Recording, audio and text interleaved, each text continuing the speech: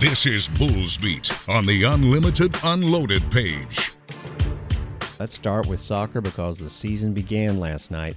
Women's soccer kicked things off nationally, and the Bulls went to Baton Rouge and got the win. 1-0 was the final score. I was keeping an eye on it. I really couldn't watch it full time as I was calling a soccer match myself. Later on, when I got home late, and I haven't listened to the second half yet, got to peep the call of ESPN Plus, and they did a good job except for one thing. I don't know if they got a copy of the Bulls roster because maybe that changed in the second half. They were, South Florida and Bulls, but not too specifically. In fact, I think they just tapped out on saying the name of number 10, who has been huge for the Bulls in the preseason and is going to be one of the leaders on the team, Getiana Fetoy, the sophomore from Germany, attacking midfielder. And if you missed my anecdote from a couple weeks back, I, at the first practice, was getting to meet some of the members of the team, and off to the side was talking to Fetoy about Kiara Hahn, who was the Bulls' leading scorer last year, moved on to play in Germany as a pro, and they're both from Germany. And I asked her if she's been keeping tabs, and of course she said yes all the time. And then I half-jokingly said, well, you're going to have to take up her scoring slack because, well, Hahn led the team in scoring. Meanwhile, Fetoy had no goals and 1 assist. Well, in the preseason, she scored in each game. She was clearly a focal point of trying to create the attack as the attacking midfielder. And last night, serving in a perfect corner kick goal to the head of Georgia Brown. LSU, really speedy team. I know the Bulls were concerned with that as they had some midfielders down. Sadie Sider, who is a electric transfer sophomore out of Canada, midfielder, injured, unable to play in this game. And there was definitely some concern that the Tigers might be able to roam up the field with their athleticism, and they sure did. But Arden LaRose getting the start in keeper after Sidney Martinez, the longtime keeper, graduated, made some solid saves early on. And then off a corner kick in the 17th minute, Fetoy takes it across the top of the box, and you could tell not only was it hot, it was in the upper 90s, and it was 7 o'clock our time, so it was still warm Central Time, very warm, that the sun was in the defender's eyes because basically it was from the right side of the field where the corner kick was coming, and that's the way the sun was going down. So the Bulls had kind of an advantage there, and Brown just sort of snuck in over an LSU defender and put that big frame onto the ball, headed it over the goalkeeper's head and into the net. Fetoy would almost make it 2-0, and this stood to be a moment, and a big moment, where, looking back, if LSU had managed to tie the game, you would have said this was a chance to really not put it away, but, well, get a 2-0 lead. And it happened just a few minutes later. It would have been 2-0 20 minutes into the game. Fetoy uncorked one. Again, her name wasn't mentioned on the TV broadcast, but I digress. And it was a Sports Center shot if it goes in the net. Instead, it banks off the post, and really should have been a goal either way because Peyton Vinzi, the transfer from Oklahoma State, who also scored in each of the Bulls' preseason games, both of them, had a wide open net. She had time to collect it and then just tap it in, but she tried to sort of scuttle it in one time, and it went right to the goalkeeper, who was still on the ground. I mean, this should have been 2-0. The Bulls really kind of took over. They outshot LSU at one point in this game 7-3. Now, the shots would favor LSU in the end 9-7. That's because the Bulls were hanging on to the lead. And even though the Tigers seemed like they were always having the field tilted in their direction, the Bulls hold on for the win. The Bulls had to defend a free kick with about 30 seconds to go. There really wasn't much to it. And 1-0 at LSU. The starting lineup, great to see Vivian Bissett back out there. She did not play in the home preseason match. Georgia Brown also in the center of that defense. Sina Markvartson on the left side and Maria Bulis on the right side. Bulis did charge up the field a couple of times. That's something we didn't see much last year. In fact, she created a near goal before the Bulls actually got their goal. The starting freshman that has gained a lot of praise from Denise Schulte-Brown, Elise Thornton, was in the lineup. Mentioned the transfer Vinci, of course, Madison Schwarzenberger, the defensive midfielder. She played the full 90 minutes along with Bissett, which is no surprise for Vivian or Brown to go the distance. Anna Suter also went the full 90 minutes. Now, that shows you how dinged up they are in the midfield. Suter is kind of a forward who can play anywhere on the pitch. She did not leave the field. That is quite an impressive debut for the Bulls anyway, for the UTSA transfer. Only 3 players came off the bench. Now think about that. It is 97 degrees at kickoff. You are going to try and sub out as many people as you can, and the Bulls just didn't have the bodies. Kendall Lincoln, Corey Peace, and Jade Prejean, another freshman, came in, and none of them played more than 30 minutes. Prejean actually, though, came on at the very end to do some valuable defending. What a win for the Bulls, who stay in the state of Louisiana. They will play a team that was ranked quite low last season, the Louisiana Ragin' Cajuns. You don't want to assume anything, but a 2-0 start on the road seems like it is right there for the Bulls, although we should mention Louisiana did start off its season with a 1-1 tie against Middle Tennessee State in Murfreesboro. The Blue Raiders tied it up with about a half hour to go. That's where the Bulls are, not Murfreesboro, Lafayette, on Sunday afternoon, where the high temperature is supposed to be 99 degrees. So hopefully they get a nice rest in between. Hey, speaking of rest in between, we've been talking about the schedule for the women's soccer team being a little unusual, that 6 of the first 7 matches are on the road.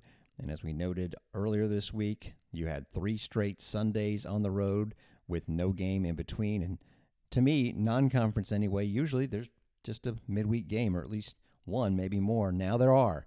The Bulls announced on Wednesday morning that they have added 2 home matches, if you missed that. So 2 more chances to see this team. Now, these will not help or hurt the Bulls' RPI because they're not against Division I teams, but it will be a chance, I'm guessing, and hopefully the team is a little bit more healthy by then, to see some more ladies get on the pitch. They will be playing St. Leo on Wednesday, August the 30th, last day of the month. My gosh, we're getting there, aren't we? So that'll be match number 6 of the season. So that's the midweek between the first of those 3 straight Sundays on the road in the state of Florida, incidentally. So there's no plane trips. They go to FGCU the prior Sunday, which is next Sunday. Then they go to Tallahassee that following Sunday. And then in between FSU and UCF trips, they will now host Florida College. That'll be Thursday, September the 7th. Both of those games are 7 o'clock kicks. And from what I understand, neither will be televised. So guess where you can listen to them? You know it, right here on Bulls Unlimited. And I think both of them might be free to attend, but we will go ahead and confirm that when we can find out. But 2 more matches added to the USF women's soccer schedule. Well, the men wrapped up their preseason last night with a 2-0 win against UCF. A little bit of a misleading final score. The Knights certainly had more of the scoring opportunities. In the end, they outshot the Bulls 9-3, but you know what? Last year at the end of the regular season, the Bulls were getting outshot 5-0 and ended up beating UCF 2-1. Even though the Bulls had some decent build-up, UCF, which still had its top scorer, Luca Dorado, had 13 goals 2 years ago and 11 goals last season. He never really got anything going. He tried 3 long shots that missed badly, but some freshman transfers were giving UCF the look of a team that was going to score a goal. One thing that didn't happen in the first 2 preseason victories, 6-1 against UT most recently, before that 4-1 against Southeastern U. The Bulls didn't get truly tested defensively. Alan Horrocks, the first half goalkeeper, and Jorge Ortega, the second half goalkeeper, both vying for the starting job, and both made big stops last night. This was the most difficult when the game was scoreless. Oh, well-timed run. This is a chance for Baum. He's in ahead of the defense. Chance for a goal. Oh, what a stop by Horrocks. Emmanuel Baum timed his run perfectly and had to come up with the goods there. It was a powerful shot.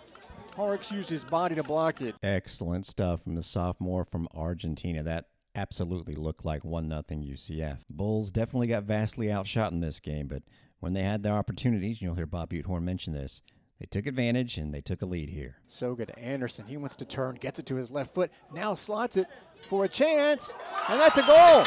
No flag. That is a lead for USF. Laura Kostanchik, while the Knights players were turning to the assistant referee, was in all alone, and what a feed by Anderson. And the first shot of the game for South Florida is goal number 1 of the game for either team.